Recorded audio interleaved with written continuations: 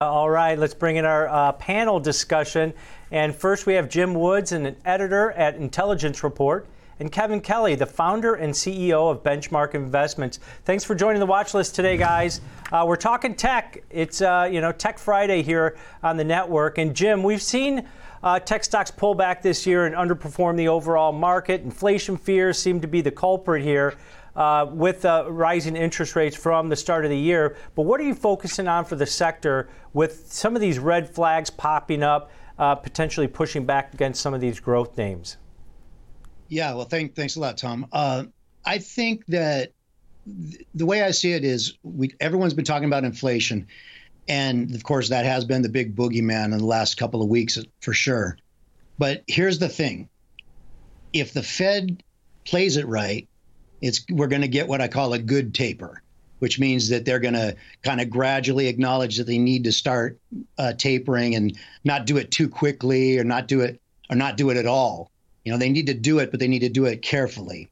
Now, if they can do that, it's it'll be a trick because they've proven that they're not the best of at kind of threading the needle.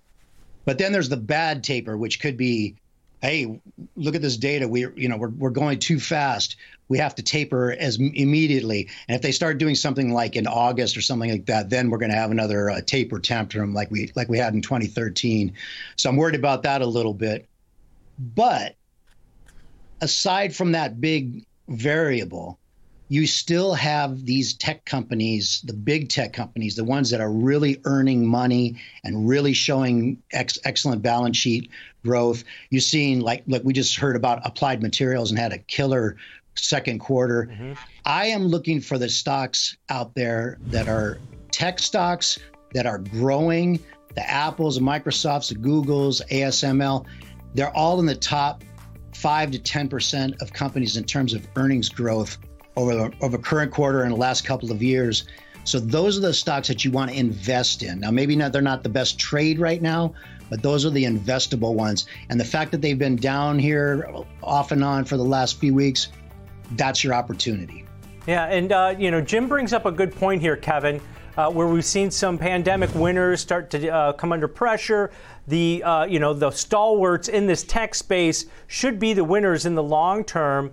But what if I noticed from your notes you use this growth at a reasonable price, and I've heard that a few times over the last week. It's really starting to come out as a theme here. So what are you looking at when you look at growth for a reasonable price and the names involved in that? Yeah, so the way to think about this is technology is a very big space. And so you're starting to see valuations in the services and sectors or software and services portion of technology be really overvalued. Think about Zoom and how they've pulled back.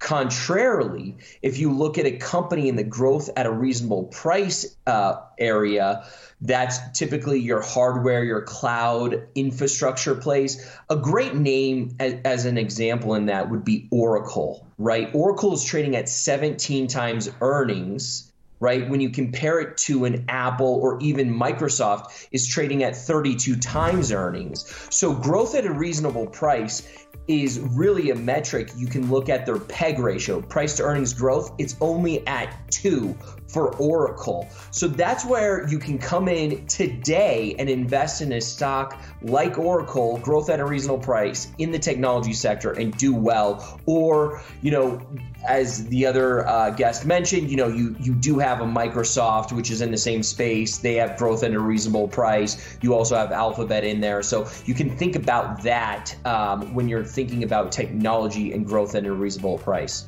Yeah, and Jim, if you look at the different areas within tech, right? So we've got, some of the chip names. We've got the chip shortage causing a little bit of volatility in that particular space, along with maybe the pullback in some of those, pandemic names that we already mentioned. What sectors within tech do you think will outperform moving forward? Well, I'm kind of old-fashioned here. I like the actual items, the things that people buy. So, for example, people are buying iPhones, and people are buying software, and people are actually buying. They're buying semiconductors, but they're there's such a shortage out there that there's a problem with, company like TSM, like Taiwan Semiconductor. They're under some pressure here because they can't get enough revenue because they can't sell enough chips because there's not enough chips out there. But if you think about chip stocks in a bigger picture, there's more semiconductors in demand now than there's ever been. I mean, cars, toasters, refrigerators, anything you can think of runs on a semiconductor now. Yep. So if you're somehow under the impression that semiconductors aren't going to be selling anytime soon, then that's just a misplaced idea. I still like the semiconductor space. I still like Taiwan Semiconductor, but especially ASML. That's one of my favorites. Right, and Taiwan actually came out and said they're going to start increasing production today on some of their automotive chips. But real quick, Kevin, give me some spaces within tech that you think will outperform.